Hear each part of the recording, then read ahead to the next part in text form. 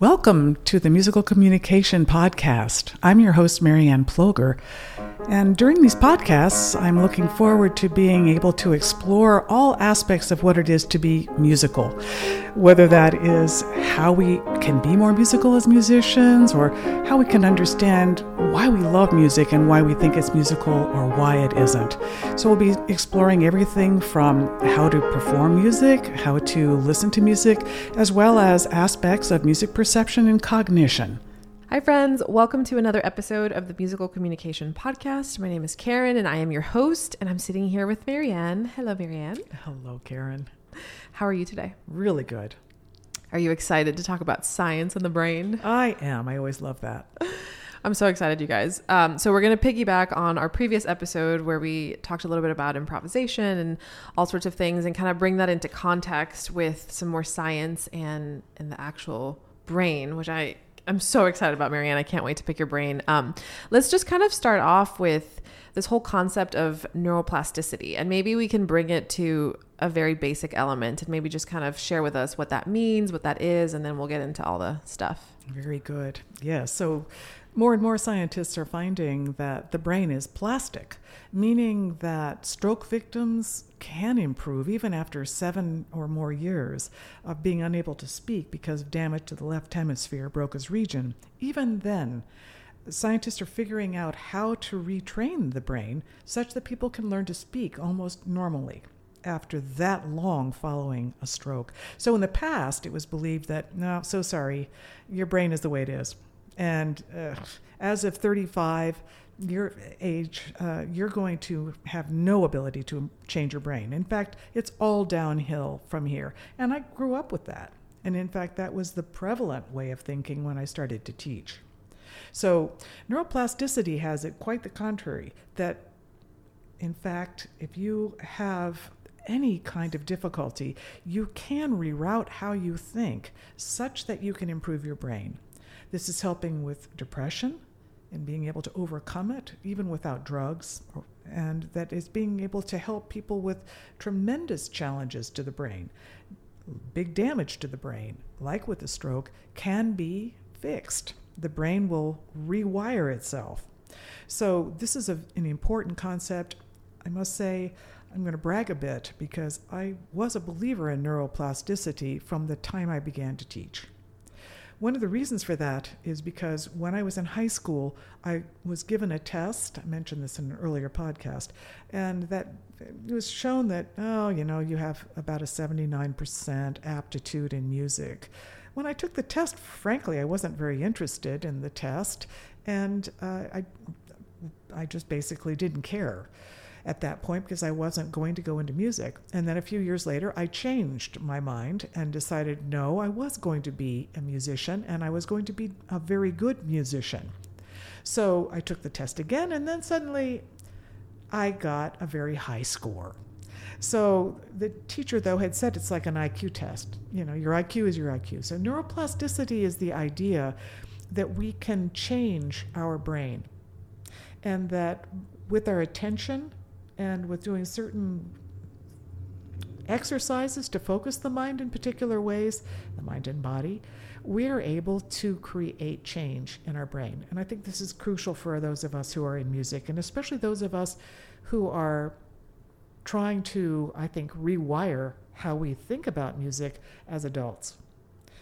So I started to teach adults. That's where I was.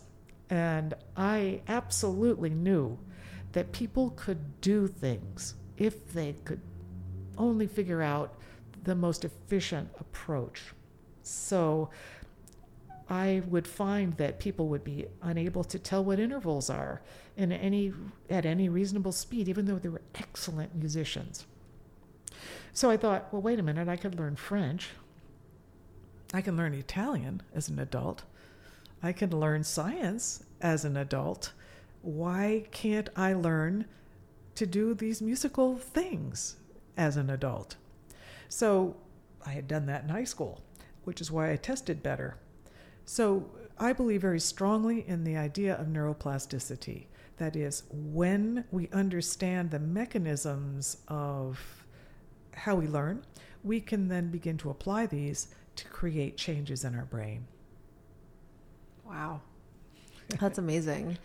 And how does that show up, like literally?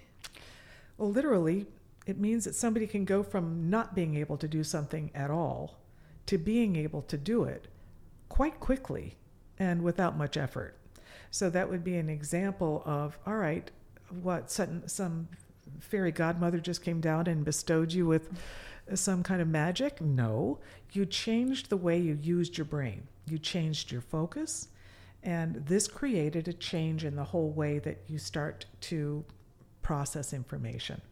So concretely, I'll do a test for students, or very often when I would do a workshop, where I would play intervals very slowly in the typical way that you would in a test, and then repeat it. So I'd play a perfect fourth, both notes together, and the person would have to figure out what that interval is. It might be a perfect fourth. I'll play it again at the same pitch level, and then I'll do another interval in another place. The person identifies it. And typically when I would do this test, honestly, it still happens, very good musicians very often can get no more than about 50% correct, even if they've gone through conservatory training. Mm-hmm. That's serious. But within a few minutes, I can be having them identifying intervals, whether they're dissonant, modal, or perfect, and being able to do that at the rate of 1 per second and be 100% accurate. So I'll do this at workshops quite often, where there will be a large group of individuals, certainly at my intensives. And because I'm showing you how to do it, I'm not just saying, here, do this. Yeah. I'm showing you, listen to this to be able to tell dissonant from modal. Listen to this when you're having to tell modal from perfect, though. Now when you're having to tell dissonant from perfect, you'll notice this. So it's giving very concrete things in which the mind focuses, and it means that suddenly you can go from not being able to do something at all to being able to do it in time. So it's sort of shocking, but it shows the potential of the mind to be able to think differently. So in music, very often we tend to be fatalistic, nihilistic, in that we tend to believe you can either do it or you can't. And that is the prevalent philosophy. And you know it, Karen. Yeah. It is, you've got a good ear or you don't. If you don't, you never will. And we're going to pass you through and kind of bolster you through and get you past it. And of course, everyone who doesn't have absolute pitch comes out feeling usually less than okay, to be kind. But that isn't fluent. That isn't useful. You can't do it. And so you then believe that you can't do it. You're hypnotized into believing you can't do it. You can do it. That is very accurate. What you just said brought back a terrible flashback. I remember being in a wind ensemble or orchestra or something, and the person in charge said something to the effect of like, this is Mozart. It's either good or not. You're either pregnant or you're not. There's no in between. That is wrong. And I just remember being like, oh my gosh, that feels really intense. No, it is just ignorant. Yeah. It's ignorant. And Wow. again, I'm sure the person didn't intend, or at least hope didn't intend to be malevolent, but nonetheless, it's an ignorant statement. So it's not describing how you can sound like Mozart or what is it that sounds like Mozart, and can you make it sound like Mozart? So this is what we deal with a lot in music. So where I deal with neuroplasticity a lot is that we have to reframe how we do things. So I've spoken in past podcasts about the importance of being able to track pitch space. That is, to be able to count semitones as you move from one note to another. It's not enough to know two notes. You have to know their relationship in pitch space. Da versus ah. The second one was the less distance, shorter distance, and you can feel it in your voice. So ultimately, we have to reframe how we're thinking. And instead of thinking, like, here comes the bride as a perfect fourth, da da, that you're really feeling ah versus ah, ah, ah. that we feel is a larger distance, larger pitch space. So Here Comes the Bride becomes silly because I believe our brain is measuring pitch space. Okay, so I think that that's what's happening when we can sing Here Comes the Bride correctly. Sorry, Wagner. But definitely this is a skill that the brain can do. So where neuroplasticity is really coming into business here is when I'm asking a very fine musician, already very successful, to suddenly have to rethink in this way. When they're reading notes on the staff, they're not just reading notes, they're reading pitch spaces between notes. So they're having to see that goes up from this note and it goes up a perfect fourth. Now can you track the 5 semitones, or is it 6 if it's an augmented fourth? You're having to track the pitch space. You're having to now create this awareness that I believe your mind already is employing, but it's in a different part of your brain. So we're using, I believe, more right brain, probably right hemisphere.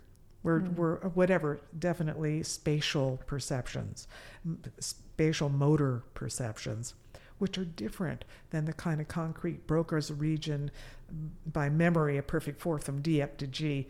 It's not information, it's actually feeling or sensing pitch spaces. It's effortless to do this because I think our brains are already doing it, but it does require a completely different way of looking at it and being able to simplify it to go back to being a child. So that's the good news. So I believe actually all that we need is in there. But we need to believe in ourselves that we have that capacity to improvise, to have our own thoughts, to be able to track pitch space, to be able to recognize dichords by ear, to be able to hear chords. Imagine being able to hear a chord progression and know all 4 notes that are being played at once in real time and be able to play them back. That's normal.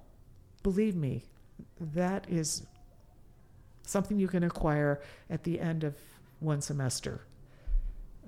In the classes at Blair, that's what we were usually doing at the end of the first semester, that students could do that.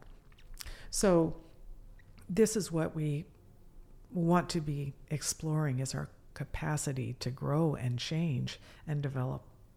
Yeah. Oh, that's so fascinating. As far as like the neuroplasticity itself, so I've read that your brain changes shape and moves and therefore is malleable. Is this something that can happen forever as long as you're alive? Oh, I definitely believe that that's what the evidence is. Wow. Is that the brain is always changing. It is adapting to circumstances. And whatever those circumstances are. If you're not using a muscle, it degenerates, and it seems to be true for the mind.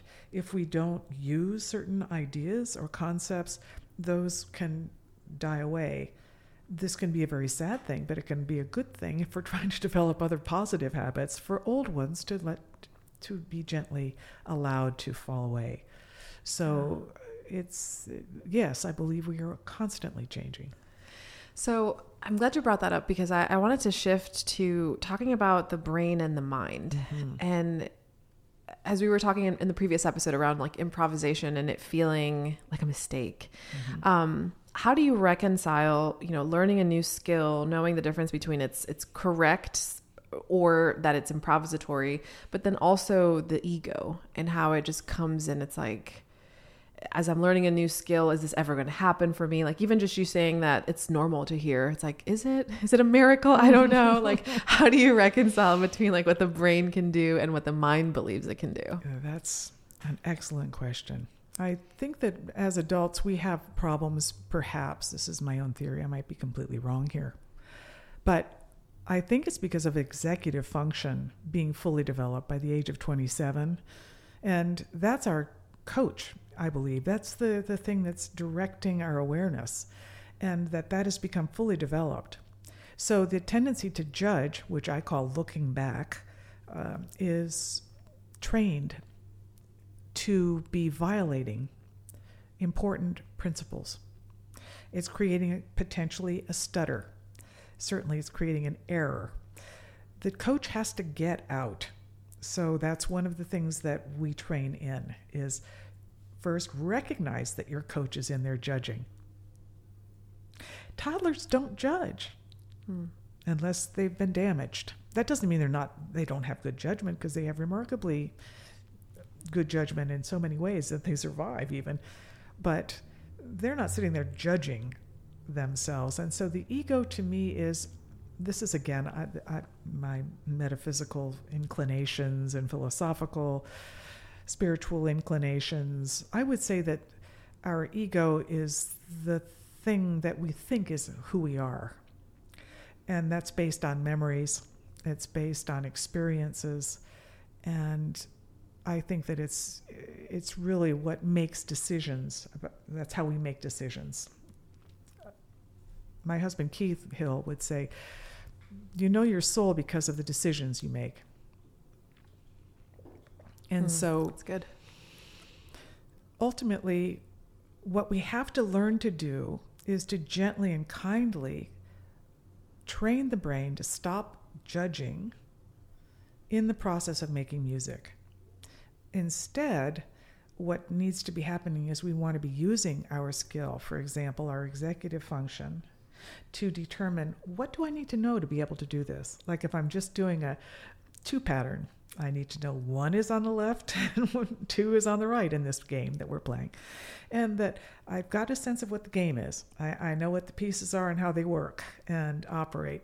And now I'm just going to play with them. So it's the ability to allow yourself to play in small things, and then observe. That your brain comes in, it stops, it aborts, it's judges. That's an important observation. But you have to realize, wow, that is destructive. And it's one of the hardest things with my adult students to train them to do, is to stop aborting because they're judging. Just keep going. If you only want to do 7 notes, just do 7 notes, but you don't get to stop. So the idea is that you want to improvise. I'm going to improvise for 1 minute and I'm just going to do it. Very importantly, you begin to learn how to let go of that judging.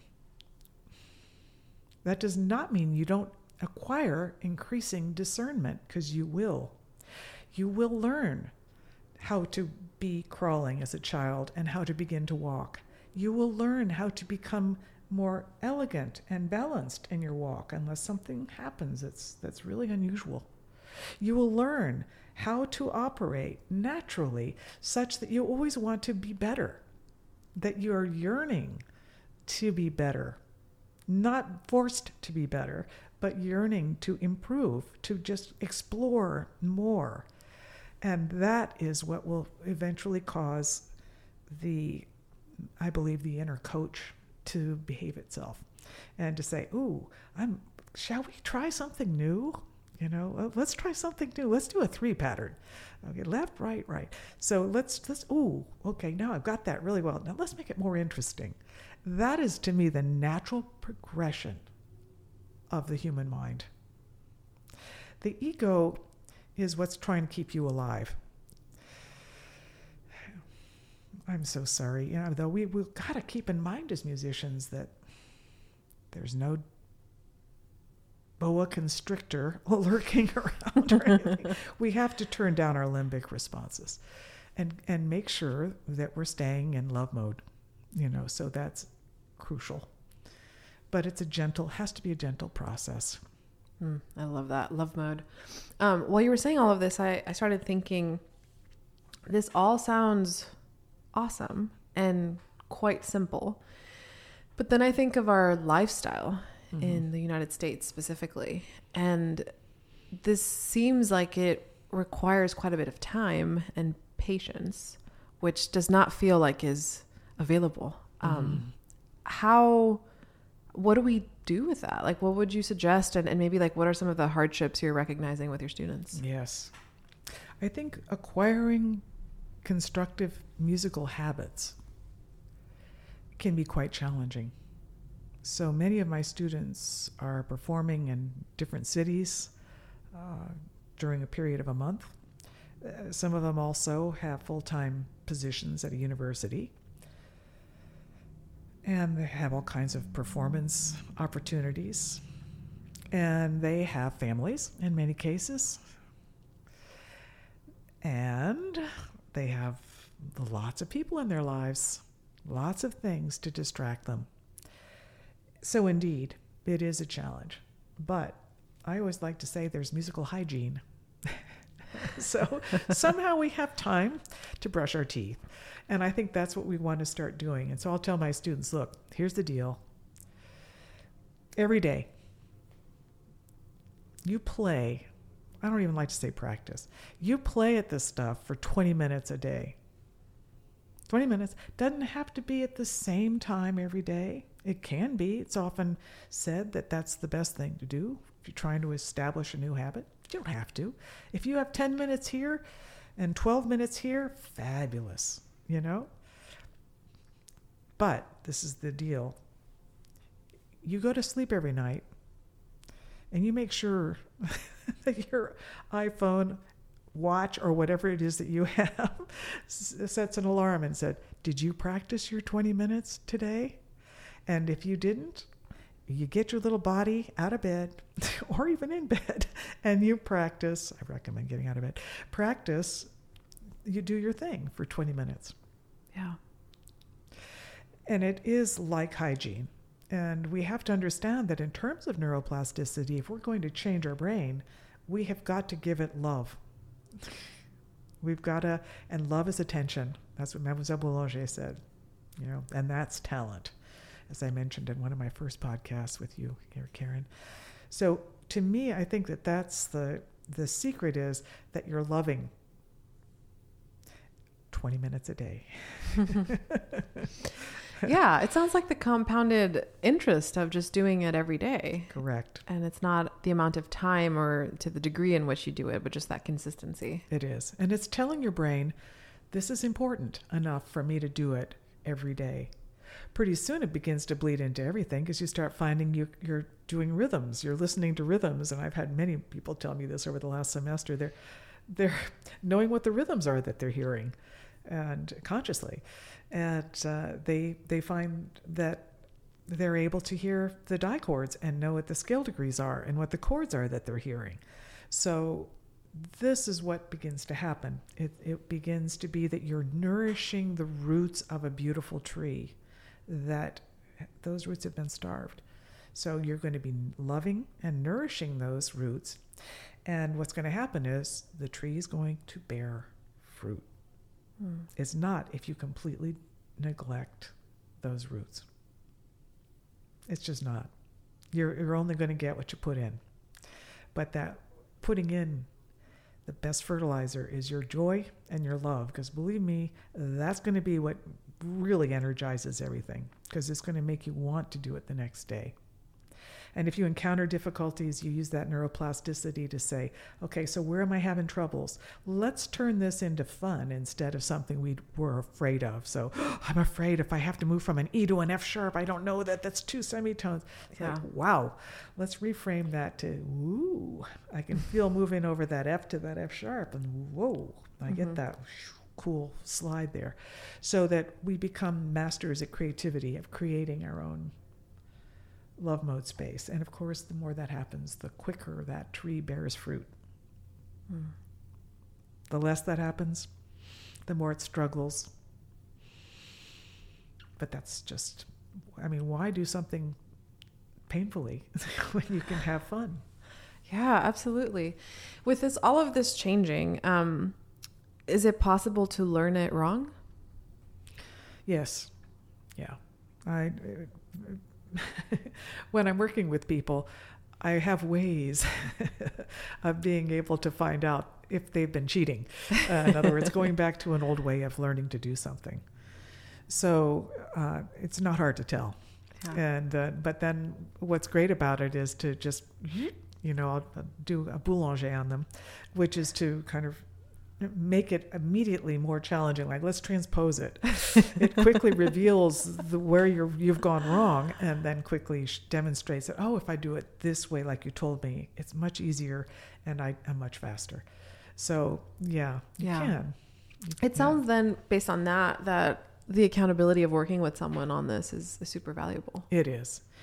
It isn't, I think, absolutely necessary, but I think that definitely if you need accountability, I believe it's important. And most people with whom I work, though they're very mature and they're extraordinarily successful in their work, I think they appreciate having that accountability. They appreciate me being there to watch them. In the same way when I studied with Boulanger. I mean, it's having somebody who really is an expert be able to help you to, onto that path of change and growth. And I'm there to say, look, you can choose the fear mode path, but I'm telling you, this one over here is really much better. And I can help them to do that. And then they go, oh my God, that was not that hard after all. But, we all learn when we learn. So yeah. Sounds like you're a spiritual guide to your students. Well, I hope I am. I sure hope so. I certainly learn all kinds of spiritual lessons from them. So I'm very graced by them. So yeah, that's amazing. Well, thank you so much for talking about all of this, Marianne. Was there anything else you wanted to say before we wrapped up? I think that's about it for this session. It'd be great. Yes. Okay. So we will talk some more, but stay tuned for more episodes as we expand on this series here in the new year. As always, feel free to leave us a review on Apple Music. You can find Marianne at theplogermethod.com. You can find her on Marianne on Instagram, The Ploger Method on Facebook, and let us know what you think about this episode, and feel free to share it with your friends.